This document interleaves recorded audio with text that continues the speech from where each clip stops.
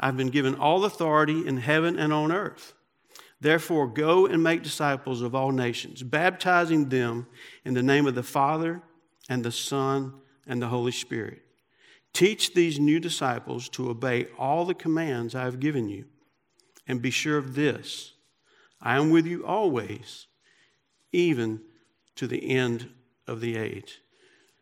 And what I want you to see, and I'm going to go back through that real quick, but what I want you to see in there, there's trust statements in that text, there's obey statements in that text, and there's abide statements in that text as well.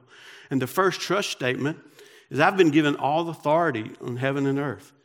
Holy God has given to his Son all authority on heaven and earth. That's a statement of, guys, you can trust me. I've got this thing. I'm in control. I'm completely and totally in control of all things. So that's the first trust statement. And then right next, the next verse, verse 19, is an obedience statement. Therefore, go. Therefore, go. Make disciples, baptize, teach. These new disciples, teach them to obey the commands that I have given you. So that's an obedience statement that we see right there in verse 19. And then we come right back around, and we have another trust statement. And that trust statement is, be sure of this, I am with you always.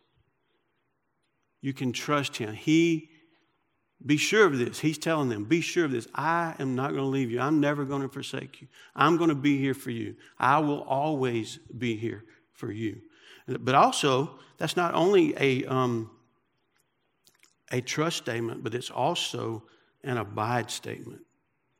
I am with you always. I will never leave you nor forsake you. I am with you always. So notice that. That's such a cool thing that we see there in God's Word. Now check this out. The last words that Jesus speaks to his disciples before he ascends back to the Father are also pretty amazing. And this is another very common scripture for you guys, for all of us. But it's found in Acts 1, chapter 1, verse 8. But you will receive power when the Holy Spirit comes on you, and you will be my witnesses, telling people about me everywhere, in Jerusalem, throughout Judea and Samaria, and to the ends of the earth. Again, in this text, you can see that same theme of trust, abide, and obey. Trust, abide, and obey. You will receive power. You can trust in me. I'm going to give you what you need to do what you need to get done. You'll receive that power. The Holy Spirit comes upon you. That's that abide. That's that indwelling, that relational piece. The Holy Spirit comes upon you. And then you will be my witnesses. That's another obey statement where you're going to go. You're going to tell people about me everywhere. And where do you start? Where do you begin that journey? Do you go across the ocean? No. You start where you are. You start in your Jerusalem. You start in your Memphis, in your Cordova. Wherever you are, you start there. Okay, so y'all just did local mission. Just make note. Another verse that we see here that hits on this one of these topics of abiding. But if you abide in me and my words abide in you, you may ask anything you want and it will be granted. Here again, you can see the idea of trust. You can trust me. You can abide in me. And you can let my word abide in you. And then see what I will do. That's what God's saying. If you will abide in me, if you will let me abide in you, if you will abide in my word, spend time in my word, you will see me do great and wonderful things in and through you and your journey with me. That's what he's telling us there in John 15:7. We see that once again. that we can trust God in that. So you can really see all three of those aspects again play out right there. Another key takeaway from that text that I feel like we can see is Jesus loves his children. He loves his children so much. He wants to have a very personal relationship with us. He cares deeply about us. He loves us tremendously and wants that close relationship, that abiding relationship to take place for us. So that's just a few verses that kind of show us the work of the missionary, the responsibility of the missionary. We all carry that responsibility as followers of Christ, as believers in Christ. It doesn't necessarily mean you go around the world, but we carry that responsibility in the journeys that we walk day in and day out. A second thing that I want us to look at is the missionary's message. And what that is, that's God's love. The Son of God, the Lamb of God, our advocate. Our advocate. The missionary's message. John 3:16 really is one of the best verses that you could go to for that. And that verse really shows the depth of God's love in a very powerful way. And it's a very simple and easy breakdown. You could probably dig deeper into it, but for right now, we're just going to look at it very simply. But God loved unconditionally. He put no limitations on his love. God loved. God gave. God gave sacrificially.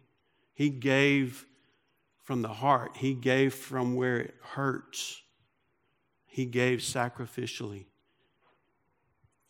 God loved, God gave, and he gave what was most precious to him. He gave his only begotten Son, that most cherished possession.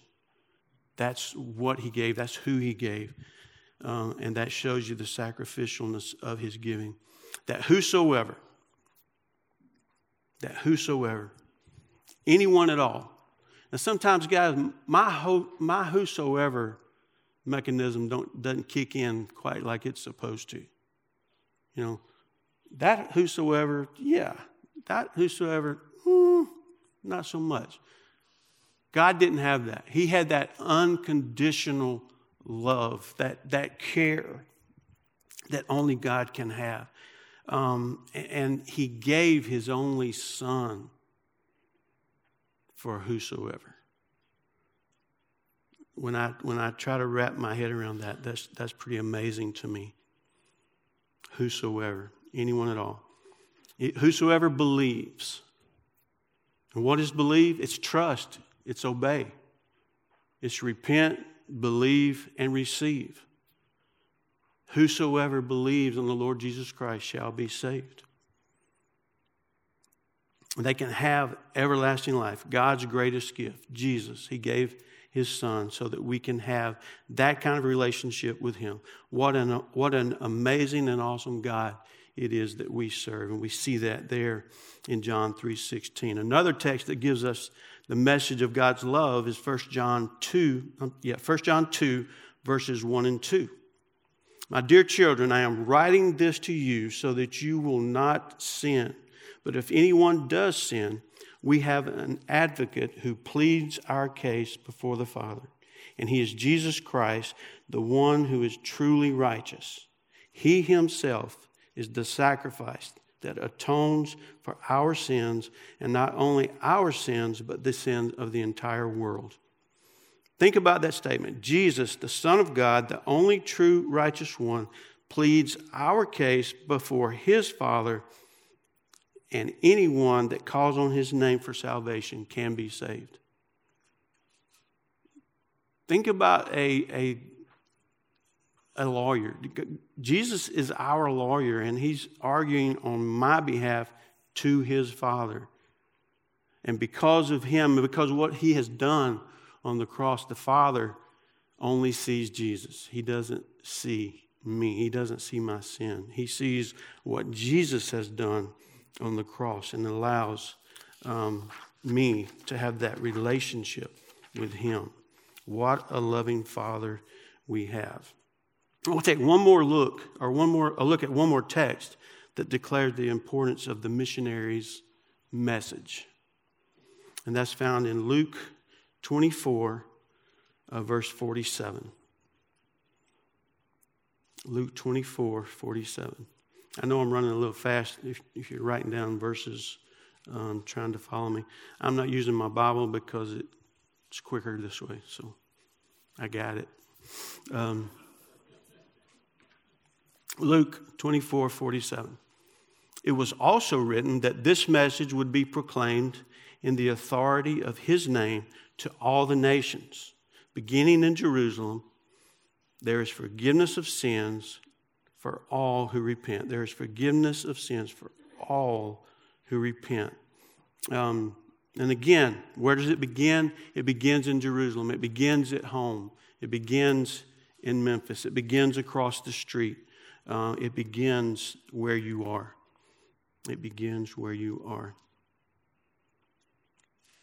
The third thing that I want us to look at tonight is the missionary's devotion. The missionary's devotion for the sake of his name, for the name of Jesus. I want you to go to 3 John for this and look at verses 5 through 8. The key verse being verse 7.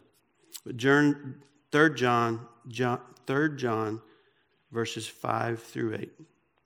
Beloved, it is a faithful thing you do in our efforts for these brothers, in your efforts for these brothers, strangers as they are, who testified to your love before the church.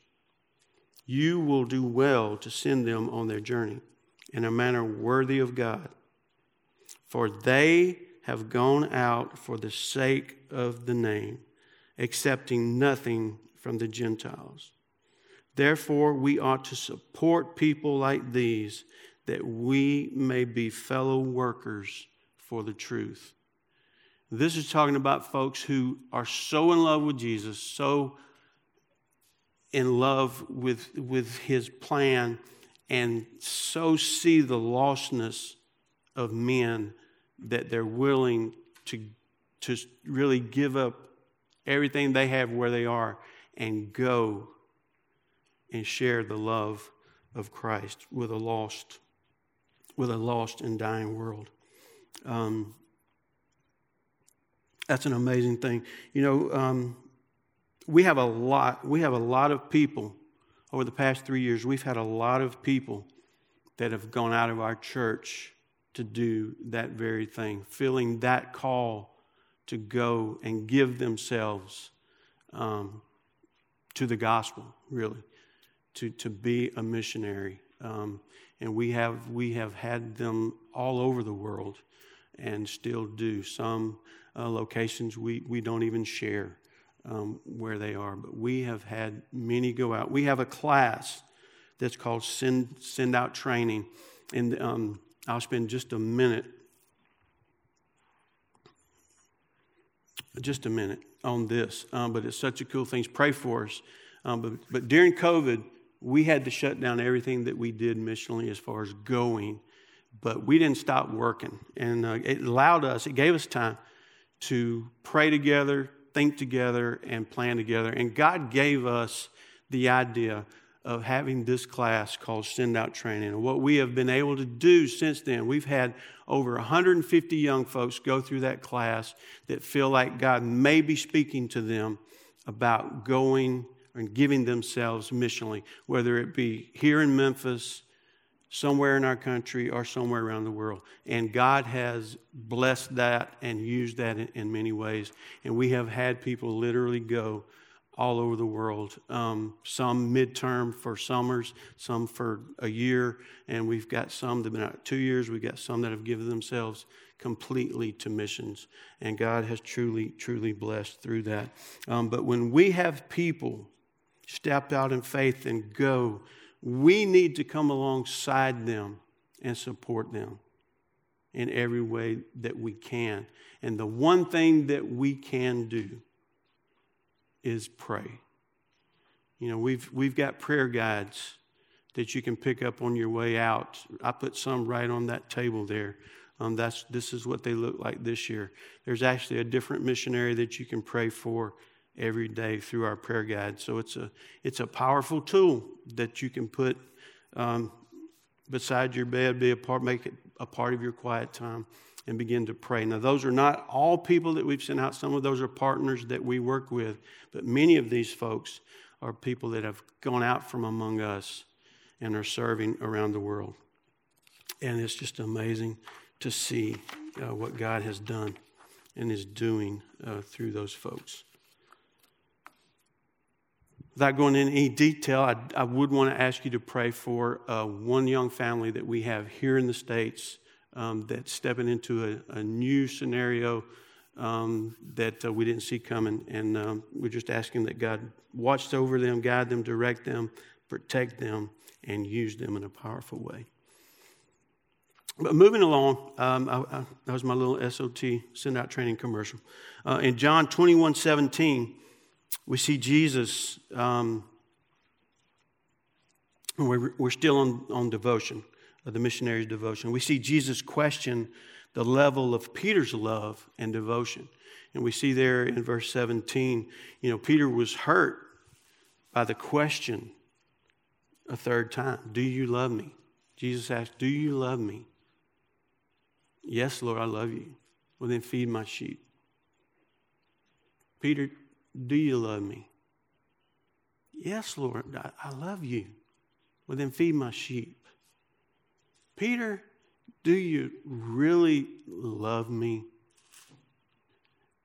Lord, you know me. You know that I love you. Once again, his response, man, feed my sheep. I love my sheep. And that's the heart that he wants us to have in our journeys, wherever we are, whatever we're doing, wherever God's placed us. Love his sheep. We're sheep. Love the other sheep. Bring sheep in that he wants to bring in. Peter, do you love me? Feed my sheep. Feed my sheep. Well, guys, that's a real quick run through on the missionary's task. And I want to take a look now at what's the Father's expectations. What is God's expectation for us as we understand what this looks like? What can we do? What is our role? What can you do? What can I do? And if you've been listening at all to your missions department over the past couple of years, we know at least 3 things we can do. Does anybody know what they are? I think I heard it. Pray, give, and go. Those are things we can do. Now, we understand that not everyone can give. Some folks, we just can't. We're living in tough days. God can. But sometimes we struggle in that. We may not be able to give. We may not be able to go for different reasons. Health, finances, different things that could impact that. But what we do know is we can pray. We can all pray.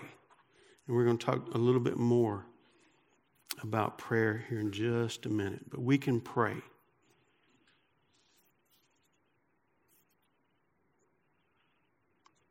How would God have us to pray? How would he have us to pray? Well, first, pray for laborers. Pray for laborers. Matthew 9:37 and 38. He said to his disciples, this is Jesus talking to his disciples, and they already see the problem. They already see the need. The harvest is great, but the workers are few. So pray to the Lord who is in charge of the harvest. Ask him to send more workers into his field. That's something we can do. We can pray. He doesn't even say go right there. He says Pray that the Lord would send more workers into the harvest. Remember, prayer is the greater work. Prayer is the greater work. And the best way that I think I can help you maybe see that a little bit, it works really well for me, is just think of an airplane and a jet engine. And think of a big airplane. We're going to load about 250 people into a silver tube, and then we're going to fill it up with luggage. We're going to fill it up with fuel. We're going to stick 2 wings on it. It looks more like a submarine until you stick your wings on it. We got this heavy landing gear. We got all of that weight. We got tons upon tons of weight in a metal tube. And when you stick 1, 2, 3, or 4 jet engines on that, they are able to create enough thrust to lift that plane off of the ground and get it, I would say, at least 35,000 feet is how high I think I've flown, probably higher, that high, and take you anywhere you want to go in the world. That's pretty powerful. Think of prayer as a jet engine. It is the work. God answers prayer, and if God's people will pray, we will see God do amazing things. And we have to pray with that passion that we so desperately need to see God work in our world. John 14, 12 and 14. If we believe, God will work. If we obey, we bring glory to God the Father. I tell you the truth, anyone who believes in me will do the same works I have done and even greater works, because I am going to the Father. You can ask me for anything in my name, and I will do it, so that the Son can bring glory to God the Father, so that the Son can bring glory to God the Father. Yes, ask me for anything in my name, and I will do it. Ask anything in my name, and I will do it. That's the prayer that we can pray. That's the power of prayer. Also, Matthew 11, verses 25 and 26. At that time, Jesus prayed this prayer. O Father, Lord of heaven and earth, thank you for hiding these things from those who think themselves wise and clever, and for revealing them to the childlike. Yes, Father, it pleased you to do it this way. Now, he prayed this prayer right after he just went off on about 10 or 15 cities where he says, if God had have done the things in Sodom and Gomorrah that he has done in your city, they would have repented. They would have turned back to God. And you wouldn't. That's who was on his mind when he prayed that prayer. He's given it to the childlike. And that's why we've seen it over and over. He loves the children. He wants us to have a childlike heart. He wants us to have childlike obedience, childlike faith. And I remember when my son was younger, when he would pray, I loved it. When he would do something wrong, his prayer was, Lord, will you forgive me? Lord, will you forgive me? It's like he was talking straight to God. And it was just a beautiful thing. But that childlike faith, I wish she still had more of that than I see. But praise God, it was awesome. Okay, I got off track there. All right, folks, here's where we are. We have been invited by God himself to be a part of this beautiful process of living out the Christian life. We've been invited to be a part of that. We're the church. We're the bride of Christ. And guys, we're going to be the bride of Christ until Christ comes to get his bride. So we have a journey that we're on. And the church was born in Acts. And the church is still alive and well. And the church is going to continue until Christ comes to get his bride. And I think we can also say in that missions, the church has been called to be missional from now until we don't need to be missional anymore. Do y'all think we're close to not needing to be missional anymore? I don't think so. We're called to that as the church. To me, those are two of the biggest things. They began when Christ left, sent his Holy Spirit. The church was born. Missions was born. Chapter 13 of Acts, missions was born. The first half of Acts really kind of shows us the church coming together and becoming the church, and then seeing the need to go and follow what Christ told them. And then the last half, they spend their time going on their first, second, and third mission trips. That's what we've been called to. We're still doing that today. Praise God. And I'm so happy to be a part of a church that sees that, understands that, and is doing that. So we need to be missional wherever we are.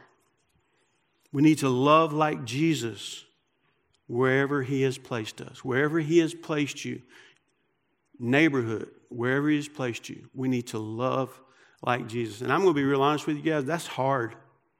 That's hard to do. And I got my excuse. I'm so busy sending people that I don't have time. Bad excuse. We have to be careful.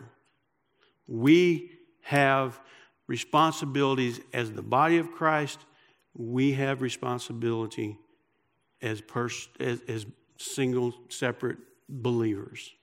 You know, Jesus had a public ministry and he had a private ministry. He had a private ministry before he had a public ministry. That's how we are supposed to live as well as we do our journey. John 13, 16 and 17. I tell you the truth. Slaves are not greater than their master, nor is the messenger more important than the one who sends the messenger or sends the message. Now that you know these things, God will bless you for doing them. That comes out of John chapter 13, toward the end of the chapter. The context there is that Jesus has just demonstrated real love to his disciples by washing their feet. That's what happens in the first part of that chapter. Now, why did he do that? That was one of the last things he did before he began the process of the crucifixion, is showing them one last time, teaching them one last time. Okay, he loved them well, and he capped it off by humbling himself, that he would take off his outer garment, wrap a towel around his waist, and wash his disciples' feet. He demonstrated love and how they were to love. He demonstrated how we are to love as well. He's showing us today that we need to love with the heart of a servant.